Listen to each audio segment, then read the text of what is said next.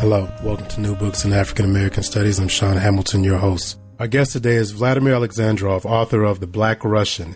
The Black Russian is an epic and often tragic story of Fredrick Bruce Thomas, an African American entrepreneur who seemed to spend most of his life on both the right and the wrong side of history. Mr. Thomas was a man who did not know his place. Using the parlance of the time, he traveled widely. He opened multiple successful businesses, and he confronted and combated many of the isms of his time, classism, racism, and nativism, yet remained little known to many, even some of his family members until now. Vladimir, welcome, and maybe you can start by telling us a little bit about yourself. Thanks, Sean. I'm glad to be talking with you. Same here. I teach Russian literature and culture at Yale. I've been here for over 25 years. Before that, I taught Russian literature and culture at Harvard, and I got a PhD in comparative literature at Princeton. So actually working on an African American like Fredrick Thomas was a very innovative project for me. Right. And now, how did you learn about Fredrick Thomas? I'd never heard of him at all, in fact. I'm glad you asked, because I remember the moment in detail, because I read a sentence 6 years ago that changed my life and resulted in this book. I was preparing to teach a graduate seminar on Russian culture between the two world wars, Russian emigre culture. And I was reading the memoirs of a Russian singer, Alexander Virtinsky, who was very popular at the end of the First World War in Russia, and then in the 1920s when he emigrated in Western Europe. And he described how in 1920 he escaped from the Bolsheviks in the south of Russia and landed in Constantinople, which is, of course, what Istanbul used to be called. Mm-hmm. And then he wrote the following sentence, which I'll translate, roughly saying, "I then began to sing in the entertainment garden of our famous Moscow Negro, Fyodor Fyodorovich Thomas, the owner of the famous Maxim in Moscow." Mm-hmm. That so surprised me that I closed the book and put it down, because I had studied this period in Russian history, and I knew that black people of any kind were very rare in Imperial Russia, that is prior to 1917. In fact, to this day, if you ask a reasonably well-educated Russian person, name the most famous black person in Russian imperial history, they're likely to name someone by the name of Abram Hannibal, mm-hmm. Who actually is mostly remembered because he's the great-great-grandfather of Russia's national writer, Alexander Pushkin. Right. But Hannibal lived in the first part of the 18th century, and so there were no others that stood out in the same way in the other half of the 18th or in the 19th century. So I was immediately intrigued, and like anybody else who comes across something brand new and you want a quick answer, I Googled him, and nothing came up. And so I used the Russian version of Google, and what came up was the same sentence from Virtinsky's memoir that had gotten me started. And so I was hooked by then, and I began to dig in Yale's very rich library collections, and I found surprisingly little, and what little I found was contradictory. And then I had a wonderful gift ahead of me. I had a sabbatical for a year, and I decided to dedicate all of it to figuring out who this remarkable person was. And so I wound up doing research in various parts of the United States, a lot in the National Archives in and outside of Washington, D.C., but I also went to Russia, I went to France, to England, to Turkey eventually. I even tried to do research by proxy, by hiring people in places like Rotterdam and Buenos Aires. I would have been on the first plane out there if they had turned anything up. But at the end of the year, I had found a lot of information about this man, and so I was able to write the book. Right. And now, what year was Fredrick Thomas born? Well, yeah. So I found out that this man who had been referred to in Russian as Fyodor Fyodorovich Thomas was actually Fredrick Bruce Thomas, and he was born in 1872 in Coahoma County, Mississippi, where his parents had been slaves. Right. And tell a little bit about his parents, because they had a pretty interesting story, and we sort of see where he gets a lot of his ambition from and his sort of drive, right? Oh, absolutely. There's no doubt that Fredrick got his wings from his parents, who are absolutely remarkable people. Their life in the South was characterized by two triumphs and two tragedies. The first triumph was that in 1869, Fredrick's father, Lewis, was able to buy at auction a 200-acre piece of land in Coahoma County, including maybe half of that being farmland. This was very unusual because even though it was Reconstruction, very few black people owned any kind of property. And this was a very sizable piece of land. I remember seeing in the census records for 1870 that there were maybe 250 farms all told in Coahoma County, only 6 of which were owned by black families.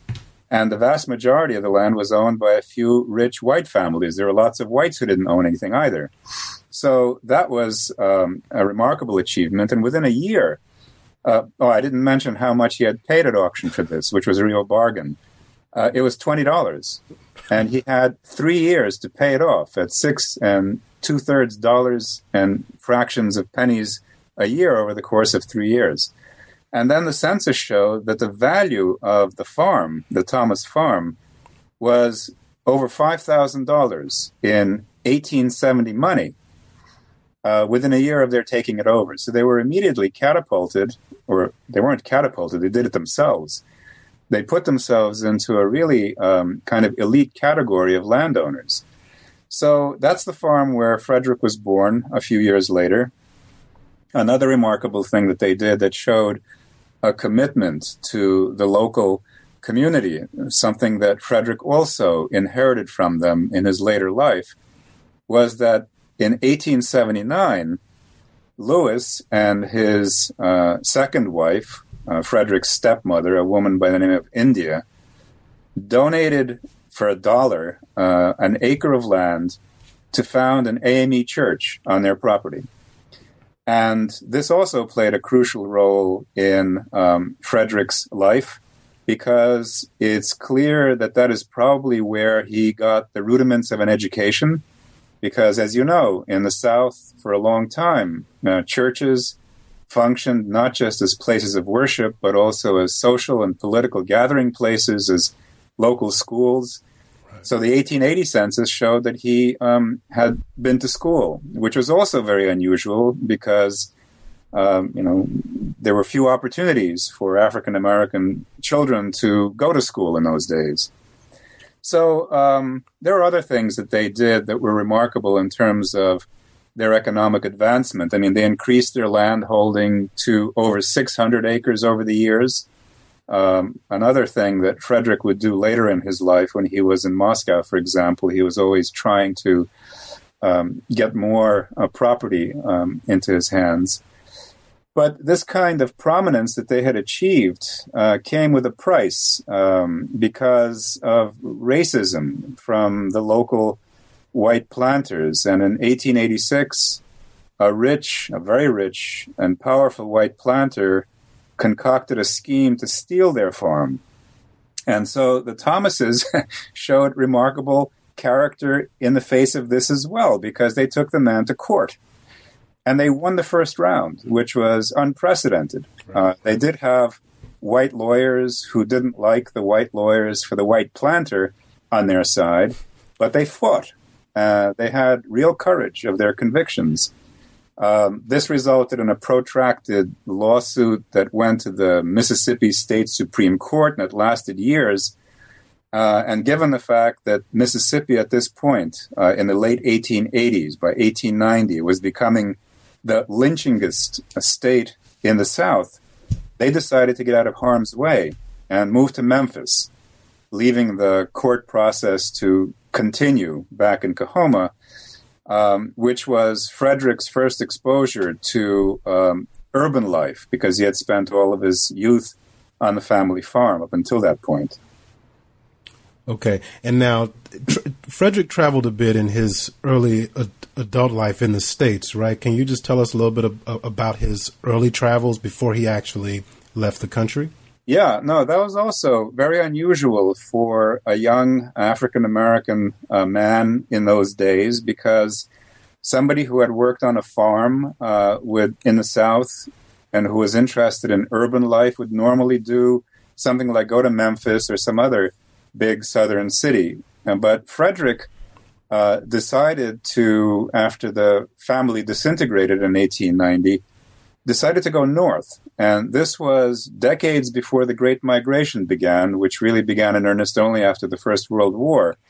So he went to Chicago, and then he went to Brooklyn, which wasn't part of New York City yet in those days. Mm-hmm. This was between 1890 and 1894.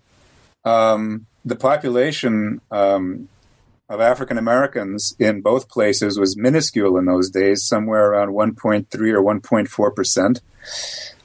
And although it was freer there for him than it was in the South, he was still restricted in what he could do, which meant that he became a waiter and a valet. But he was very good at it. So that, say, in Chicago, he began to work in what was then probably the most famous and most technologically advanced hotel in the country, which had just been built for the 1893 World's Fair. And in Brooklyn, he became a valet to a very prominent businessman. So he rose to the top of his professions, and he actually learned professions that proved to be very valuable for him later on in life. Right. And now he left the country and to go to the UK to study music. Yeah. He had a passion for music, which I'm assuming he must have gotten from the great tradition of church singing that he heard as a child in Coahoma County. He had an emigre German teacher of voice in Manhattan who recommended to him that he go to London to study because of the color line that existed in musical schools in the North in the United States. And so Fredrick in 1894 got on a boat and went to London. He didn't succeed in that plan. He wanted to work his way through the music school, and they wouldn't allow it. And I initially thought this was for racist reasons ultimately, but then I discovered that England in 1894, and for that matter France in the same years too, was actually colorblind with regard to people of any kind of African descent, whether they came directly from Africa, the Caribbean, or the United States. The only racist attitudes towards black people in England at that time was from visiting American tourists who would show up and be shocked by seeing a black man and a white woman eating at a restaurant or dancing at some fancy ball, and they would come back to the States and write letters of outrage to local newspaper editors saying what they saw. So Fredrick entered an entirely different world in terms of racial issues when he went to England. Right. And now tell us a little bit about his travels throughout Europe before he gets to Russia, because he learns to speak a few different languages. And yeah, no, he was obviously a very intelligent and quick learner. He, in 1894, went from, in 1895 it must have been, he went to France from England. And that was a big change for him, because obviously in England they still spoke a version of the language that he'd grown up with in the United States. But he learned French rapidly and perfectly. I came across the memoirs of an American newspaper reporter who encountered Fredrick in Monte Carlo on the French Riviera. And the American reporter, who was sympathetic to Fredrick, was struck by what pure Parisian French Fredrick spoke. But when he switched to English, it was a typical Southern kind of accented American English. He also was struck by how sophisticated Fredrick had become in European ways, how well he understood the rarefied atmosphere in the very fancy hotel in Monte Carlo, and how he understood all the ins and outs of the famous casino in Monte Carlo, which was a famous drawing card for people from all over Europe. But Fredrick also went to Italy because he wanted to learn Italian. He spent time working in various German cities. He picked up quite a bit of German, from what I've gathered. And I think it was probably in Monte Carlo that Fredrick caught the eye of visiting Russian noblemen. He subsequently said that it was even a Grand Duke, which is the title that's given in English to the sons and grandsons of Russian emperors. And so that man apparently is the one who decided to hire Fredrick as a valet. I mentioned before that learning to be a valet and a waiter was very useful for Fredrick because these are highly portable professions. Mm-hmm. If you can do them in Chicago and in Brooklyn, you can certainly do them in Western Europe. And Fredrick did. He was even the head waiter at a French resort before he went to Monte Carlo, showing how successful he had become. But in any event, he was hired for a while as a servant by this Russian nobleman, and that's how he went to Russia for the first time. Yeah. And now, talk a little bit about the sort of the American. When I was reading your book, I was really struck by the way Americans wrote about Fredrick in comparison to the way Europeans wrote about him. There were a few articles that I think you found or maybe letters where Americans encountered Fredrick and wrote a bit about him back home, and it seemed almost as if they couldn't quite understand who he was or what he was doing, right? Yeah, he didn't fit the mold.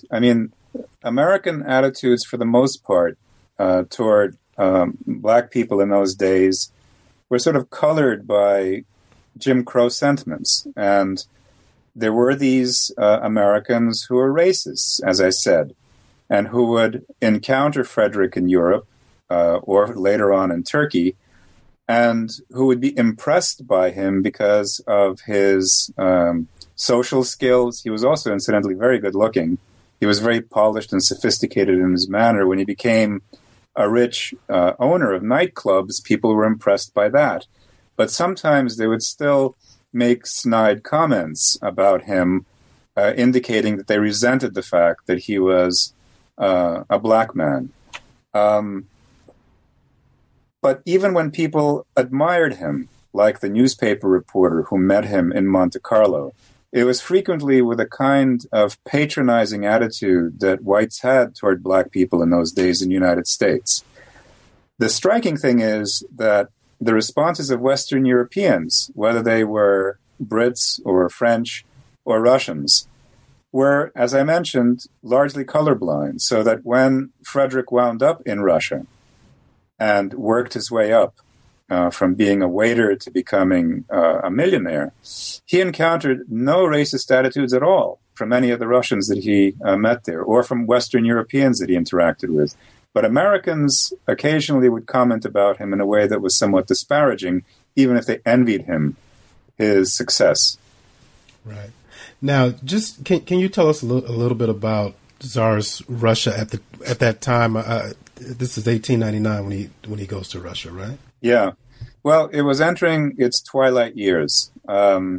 Basically, there are sort of two kind of graphs that one can imagine to characterize the almost 20 years that Fredrick spent in the Russian territory, whether the Empire or the early Soviet Union.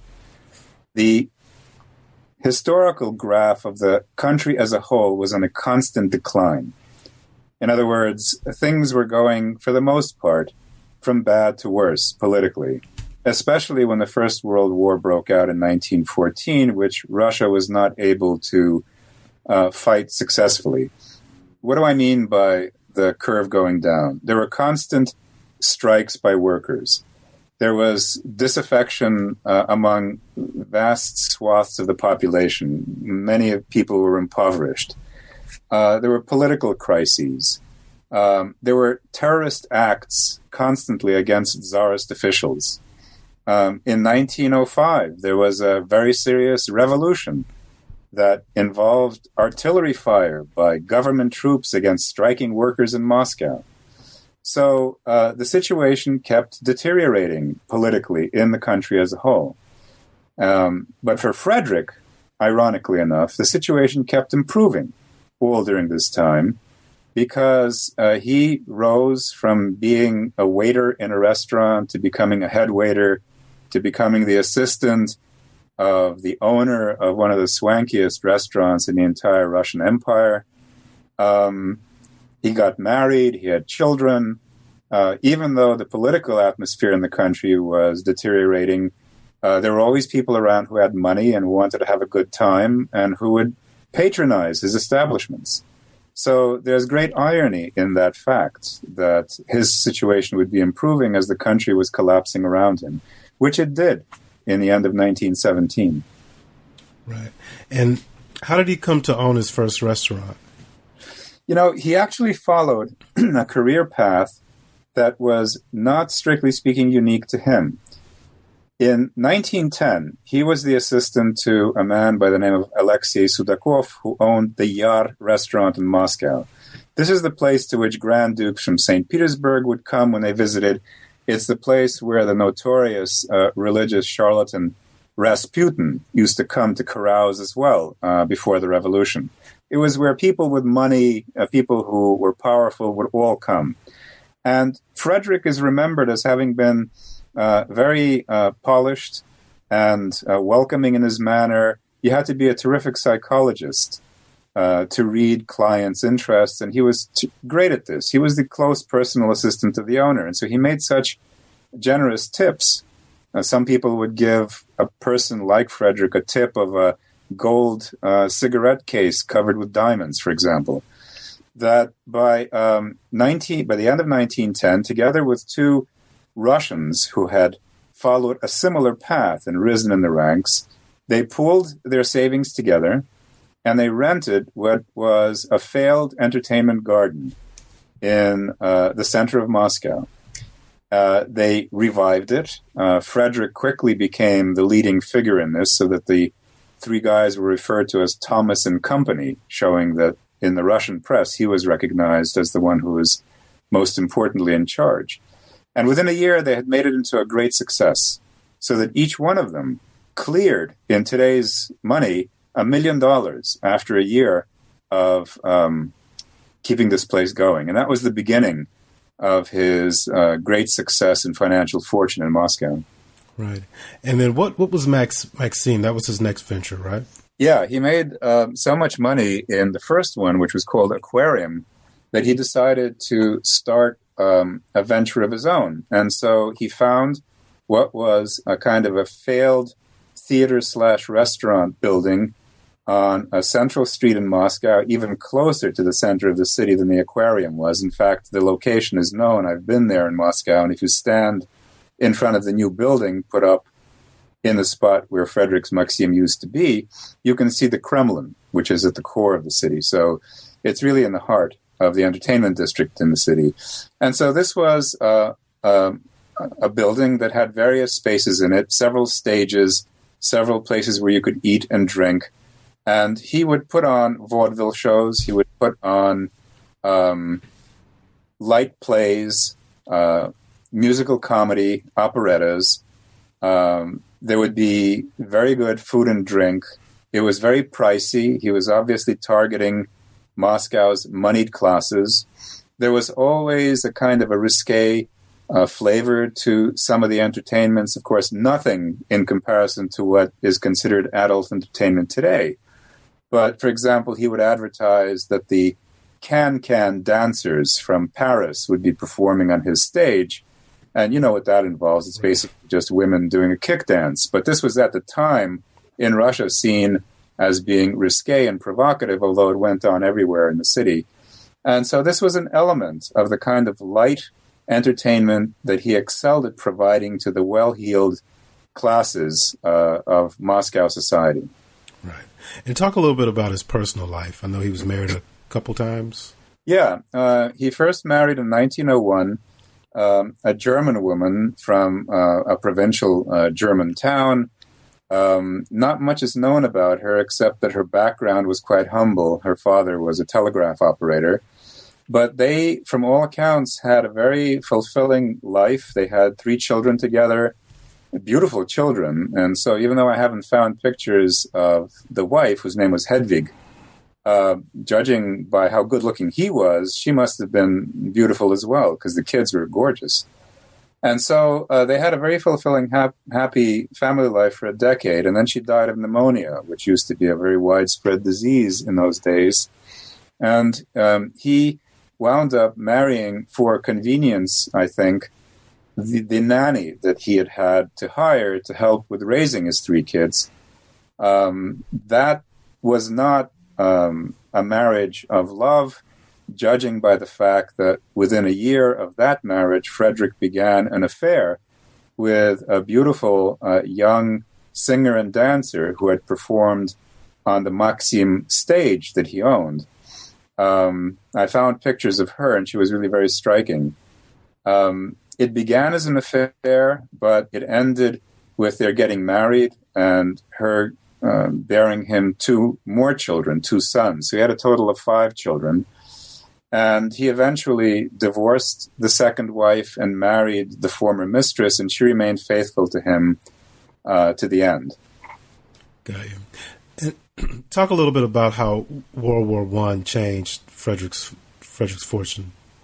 Yeah, now again, this is where those 2 different sort of graphs intersect, because for him, the First World War turned out to be a boon, an advantage. For the country, it was the final beginning of the decline into chaos and revolution.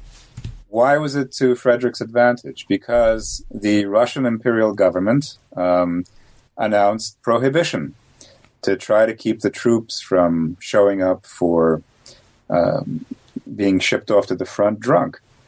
And the same thing happened in Russia as what happened in the United States a half dozen years later when prohibition was announced. Bootleggers began to make money hand over fist. And every visible entertainment spot and restaurant in Moscow sold alcoholic beverages illegally under the table, in camouflaged bottles, or simply openly by bribing the local authorities. Again, not that dissimilar from what happened in the States. And so Thomas began to make huge amounts of money that were even commented on in the local theatrical press. He made so much money that, taking a kind of a page from his parents' playbook, he began to look for really solid investments for it. And so he tried to branch out to getting some property in St. Petersburg, which was the imperial capital.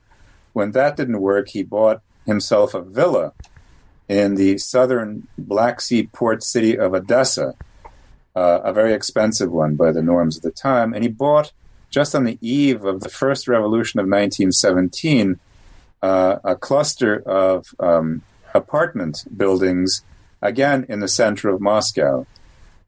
So he had money to spare, and he was obviously not expecting the country to collapse around him, because he was rooting himself all the more deeply in Russia by buying this kind of real estate. But the revolution came inexorably, and that changed everything for him. Right now, and how did it sort of explain the transformation from from Russia moving from being a constitutional monarchy to the Bolsheviks? What was Fredrick's relationship with the Bolsheviks like? I know at one point he had tried to negotiate with them, right? Or maybe he tried to negotiate initially with the more liberal interim government that appeared earlier in 1917, because there were really 2 revolutions, one in March and one in November. And the March Revolution was a fairly liberal kind of affair. It had some radical ideas that motivated it, but it was possible for Fredrick to find a common ground with it and to change the nature of the entertainments that he provided in his venues in a way that would appeal to the newly empowered classes who were workers and peasants, and soldiers who were mostly workers and peasants as well. So he managed to sort of muddle along reasonably well during this interim period. But when, in November of 1917, the Bolsheviks overthrew that liberal interim regime, they instituted a very harsh class-based system of rule. It didn't make any difference to them that Fredrick had been an oppressed black man in the United States. They saw him as a class enemy because he was now a rich man in Russia. And so when that revolution occurred, there was nothing he could do to redeem himself.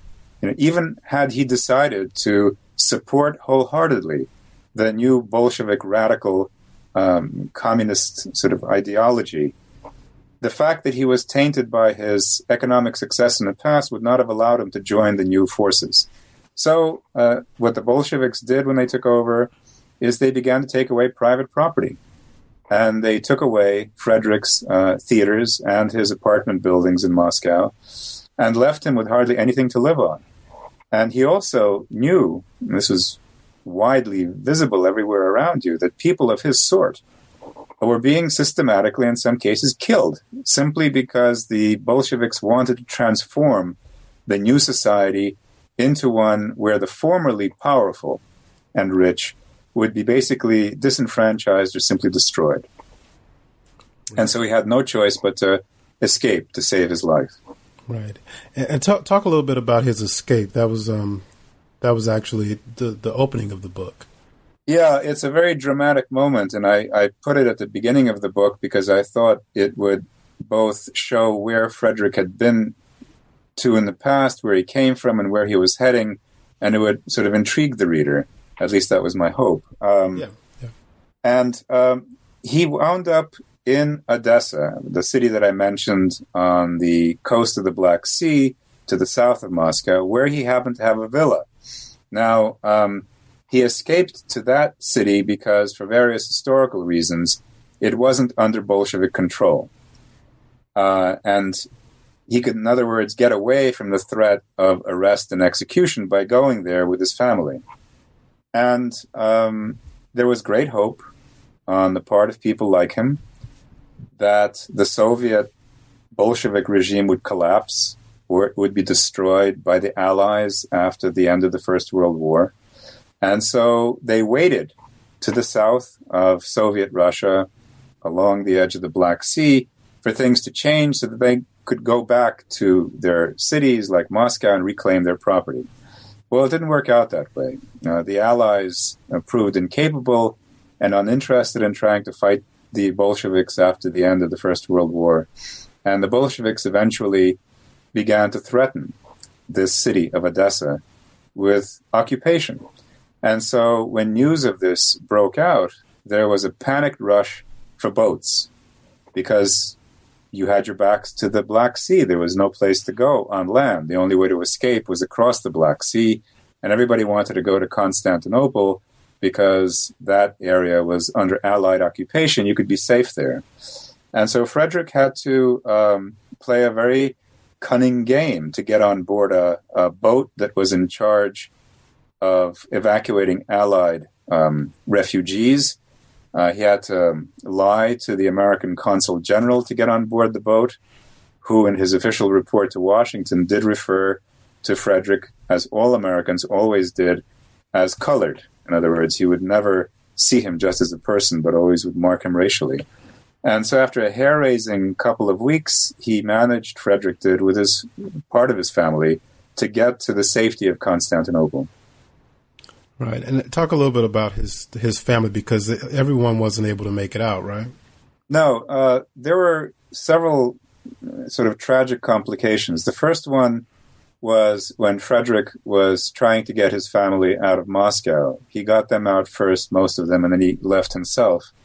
And I mentioned that he had a second wife at the same time that he began an affair with the woman who became his third wife. At any rate, there were tensions between them and between Fredrick and his second wife.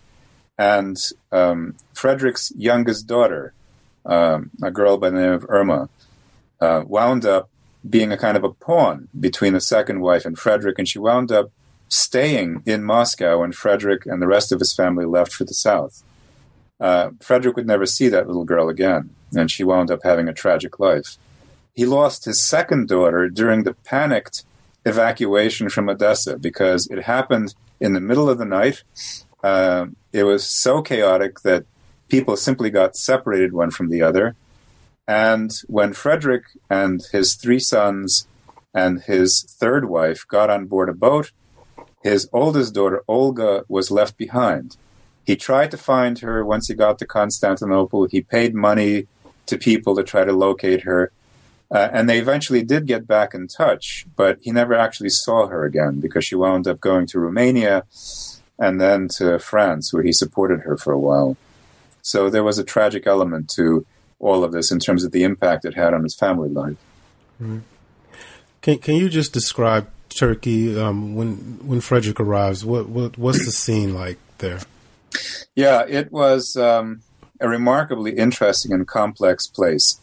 The first thing is that the Turks had sided with the Germans and with the Austro-Hungarians during the First World War. And so when Germany surrendered, the Allies brought troops and a big, powerful fleet to Constantinople because Turkey was on the losing side. And the Allies had elaborate plans to dismember the vast Ottoman Empire. They were going to take over Constantinople and the area around it on the Bosporus, which is this body of water that links the Black Sea eventually to the Mediterranean. They were going to make it into an international city like Shanghai had been since the 19th century in China. What this meant was that there were tens of thousands of British, French, Italian, and American sailors, soldiers, officers, businessmen, and diplomats that suddenly descended on this very Muslim city. It had been the capital of this Muslim Ottoman Empire.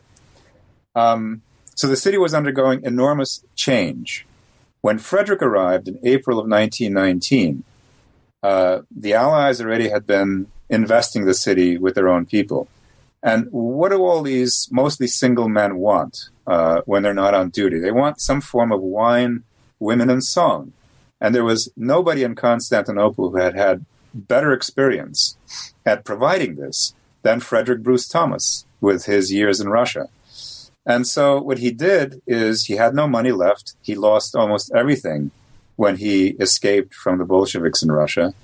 He took out loans at usurious rates, and he managed to open an entertainment venue, which, like the ones he had had in Moscow, provided good food, good drink, and lively entertainment on stage. Singers, dancers, juggling acts, that kind of stuff.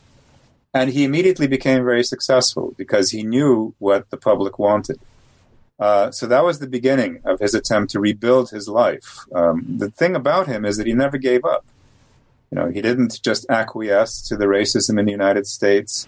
He didn't stay merely a waiter in Western Europe. When he lost everything in Russia, he didn't just give up. He started from scratch. He reinvented himself repeatedly in a way that actually is sort of very American, too, except that he did it abroad. Yeah. And describe his efforts to regain his citizenship. That was a big part of his experience in Constantinople, yeah. Right? And that's when the long arm of American racism reached him again after decades, because when he had been in Moscow, he didn't have to deal with the Americans much at all. When he got to Constantinople, things were different. And that was because the country that had adopted him and that he had adopted, namely Russia, had ceased to exist with the revolution of 1917. The new Soviet state was one that he didn't want to have anything to do with because they would have killed him. And they saw him as a class enemy. So he suddenly was a man without a country. And so he went to the Americans, who were part of the occupying powers in Constantinople and therefore real players in the history of the country at this point, and asked for recognition as an American. And he was treated with disdain by the American diplomats based on the records that I found. They resented that he had a white wife. They refused to believe that they were actually a married couple. They resented the fact that he arrived in Constantinople trailing stories of great financial success in Moscow. They resented the fact that when he started up his new business in Constantinople, that he had lots of financial problems with merchants, and all of the merchants brought their complaints about him to the Americans in Constantinople because they took Fredrick Thomas to be an American. And so he applied for recognition as an American. He wanted to get an American passport to be able to travel. And they, to make a long and complex story short, refused him. Mm-hmm. I found documents that were generated by people in the State Department in Washington who were charged with looking for paperwork in his State Department archives indicating that Thomas had lived in the United States at some point. And they said, we can't find any, which is either ineptitude or a lie, because when I looked in the State Department archives decades later, I found at least 8 different passport applications and lots of other stuff about him as well.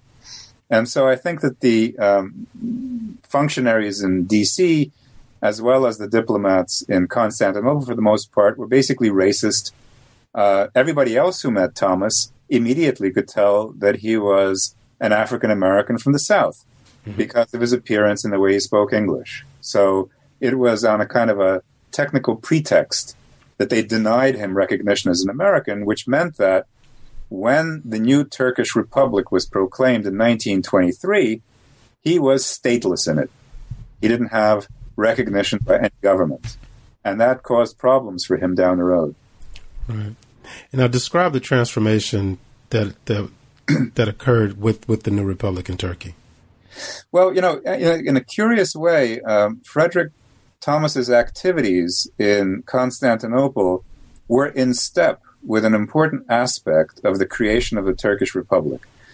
The Republic is basically the child of Mustafa Kemal, the man who became known as Atatürk, the father of the Turks, the sort of George Washington, if you will, of the Turkish Republic. Mm-hmm. He had been a military officer, and he was very secular in his orientation. The Ottoman Empire was very religious. It was a Muslim empire. And what Atatürk wanted was to break down, for example, the barriers between men and women that were traditional in Ottoman society. So he encouraged his officers to go to dances and to dance with women. It's just something that was not done in Ottoman society.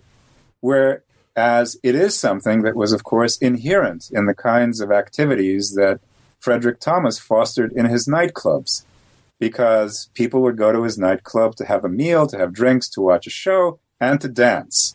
And even the Americans who resented him as a successful black man still went to his nightclubs to have a good time and to dance. Fredrick, incidentally, also imported jazz to Turkey. He was the first one to do it, and his venues became inextricably linked in people's minds with terrific performances of jazz and dancing to the music. So, Fredrick was doing what he did best by providing entertainment, but the entertainment helped to secularize at least some elements of Constantinople society. Obviously, Muslims also did not drink alcohol, but Atatürk did. So that also, in a sense, advanced the cause of secularism that was a salient feature of the new regime. There were drawbacks as well to the republic that appeared in 1923 for people like Fredrick Thomas. The old Ottoman Empire had been open to giving perks of various kinds to foreigners. So that, for example, if you were an American and you got into some kind of a traffic accident in Constantinople prior to 1923, you wouldn't be tried in a Turkish court. You could be tried in an American consular court. So these kinds of privileges and perks were common under the Ottomans. Under Atatürk, they were done away with. And there were severe restrictions placed on what foreigners could and could not do, which made it difficult for Fredrick to continue to run his businesses because he was not a Turkish citizen. They wouldn't accept him into Turkish citizenship. The Americans weren't protecting him. There's not much that they could have done after 23 anyway. And so he was left to his own devices. He succeeded for a while, but in the end, he started to pay the price. Mm-hmm. And he fled Constantinople. Where did he go next? Well, that was really toward the end of his life when things really began to get tragic for him. He had debts that he couldn't manage for various reasons in Constantinople after having been a great success for 4 or 5 years and making a lot of money. And so he tried to escape his debtors to the new capital of the country, which was Ankara, which is still the capital of Turkey now. It had been moved there by Ataturk from Constantinople. He tried to start up a new business in Ankara. Again, he did not give up. He was prepared to try to make a new go of it. But he couldn't. And so that's where he was arrested for his debts and eventually wound up being transferred back to Constantinople to a debtor's prison, which is where he got sick and came close to dying. He died in a hospital, but after having fallen ill in a debtor's prison. A tragic end. Right. Definitely. And now you were able to speak to, talk a little bit about the relatives that survived him after he died. Yeah, they had a really rough time of it. I mentioned, the youngest daughter left behind in Moscow with the second wife. She wound up getting out to Germany in the 1920s with her stepmother and had a really rough time of it there. And then eventually, later on, married but committed suicide in Luxembourg. The other daughter, Olga, was in pretty good shape for a while. When her father, Fredrick, had money in Constantinople, he supported his daughter, Olga, in Paris, where she went to study after she had married a Russian man. But then, when Fredrick started having problems in Constantinople in the mid-1920s, he had to cut off his support for Olga, and so life became very hard for her. I'm not sure exactly what happened to her, but I gather that she eventually moved to Belgium. The three sons had a really rough time of it. One made it to Prague in the 1920s because the Czech Republic was very hospitable to Russian emigre students, and the young man, whose name was Michael, had been born in Moscow, so he qualified. His family is the one that eventually survives to this day. The other two younger sons made it to the United States, one in 1938, one in 1950, in a very complicated fashion, and had, from what I've been able to reconstruct, not very good lives in the United States. But the one sort of good family story that I can briefly describe is what happened to the son, Michael, who had studied in Prague and made it to Paris. He himself had a family, and I met his son, in other words, Fredrick Bruce Thomas's grandson, who's a very nice man, lives in Paris, and who told me the life story of his grandfather. In fact, the way I found him is also part of the adventure of dealing with this, of writing this book, because I found the grandson through the grandson's ex-wife, who turns out to be a very well-known designer of lingerie. Her name is Chantal Thomas, and if you look her up on the web, she's all over the place. She has a very fancy boutique on the main shopping street in Paris, and then stores all over the world as well. At any rate, they're divorced, but his relations with her were perfectly amicable, and so I was able to find him through her. And he was very surprised that I would suddenly surface in his life and told me the life story, which enthralled me. And then I began to do my own research, and after a year I discovered that most of what the grandson had told me was invention, which was also part of the adventure of working on this book. I can give you an example if you're curious. Absolutely. So I found documentary evidence regarding Fredrick's origins in Coahoma County, parents, former slaves, and so on. According to the grandson, the man that I knew as Fredrick Thomas was the son of a Native American chief in New Mexico. He did have black and white ancestry as well, but he was the sort of prized son of a Native American in New Mexico. And rather than working his way up from the restaurant floor to positions of more and more authority, the way Fredrick did, the grandson said that his grandfather had become a merchant seaman in the South China Sea, where he also became a smuggler. And then rather than getting to Russia the way I described as the servant of a nobleman, according to the grandson, his grandfather saved the life of a rich Russian in a bar in Shanghai as a result of which the Russians set the young man up in grand style in Moscow.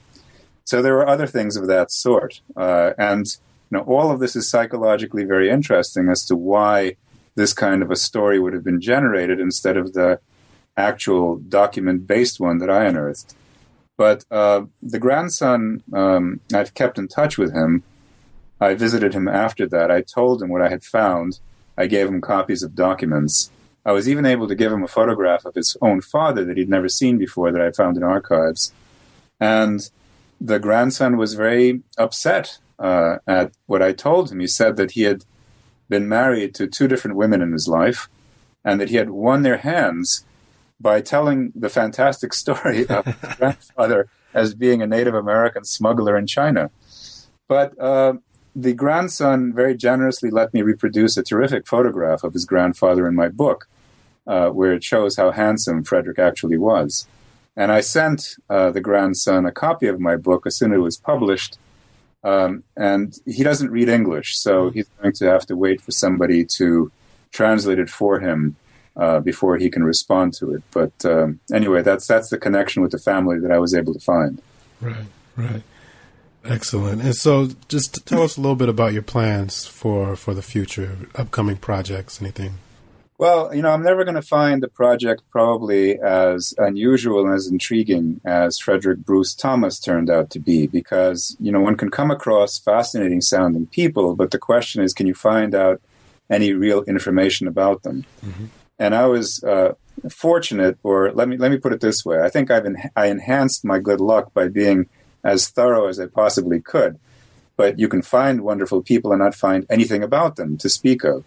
So I'm interested in doing another book along these lines that would focus on an interesting person living in turbulent times. And like almost everybody else in the United States, I'm really attracted to the Civil War. Mm-hmm. And so there are 2 people that I'm thinking about. One of them is a Union general by the name of John Turchin, who actually turns out to be an ex-Russian imperial colonel by the name of Ivan Vasilievich Turchaninov, who came to the United States in 1858 and then became the commander of an Illinois volunteer regiment when the Civil War began. And then another fellow that I'm interested in also has a Russian-American connection. It's Cassius Marcellus Clay. but the 19th century planter from Kentucky. Ah, okay. After whom, Muhammad Ali, and his original name, was named. So Cassius Marcellus Clay came from a rich family in Kentucky. He went to Yale, where he heard William Lloyd Garrison, preach against slavery and for abolition. He became an ardent abolitionist. He freed the family slaves back in Kentucky. He had a very visible political career, and Lincoln appointed him as his ambassador to Russia during the Civil War. And so the original Cassius Marcellus Clay became very fond of Russia. The Russians loved him, and he did everything he could to keep Russia on the side of the Union during the American Civil War, because Britain and France came very close to supporting the South openly. Britain sent troops to Canada. The Russians sent a fleet to New York and another one to San Francisco in 1863 to show their support for the Union and their opposition to the Brits. So this was another person who sort of bridged Russia and the United States at a crucial time in American history. That's very fascinating. So I'm thinking about these 2 individuals as possible subjects. Yeah, that sounds great. Fascinating, definitely. Yeah. Definitely. And, there are also these wheels within wheels here, because the personal life of these individuals is very much connected to the kind of historical events in the United States, and those in turn are being affected by events in Europe. So there's a lot of really interesting meshing of stories that is possible here that attracts me. Right, yeah. A lot of connections. Yeah. Definitely. Well, Vladimir, thanks so much for talking to me. It was a pleasure, Sean. Yeah, absolutely. And I love the book once again. I encourage everyone to go out and buy it. And we'll speak to you soon. Okay, great. Thanks very much. Thanks, Vladimir. You've been listening to an interview with Vladimir Alexandrov. I'm Sean Hamilton, the host of New Books in African American Studies. Thanks so much for listening.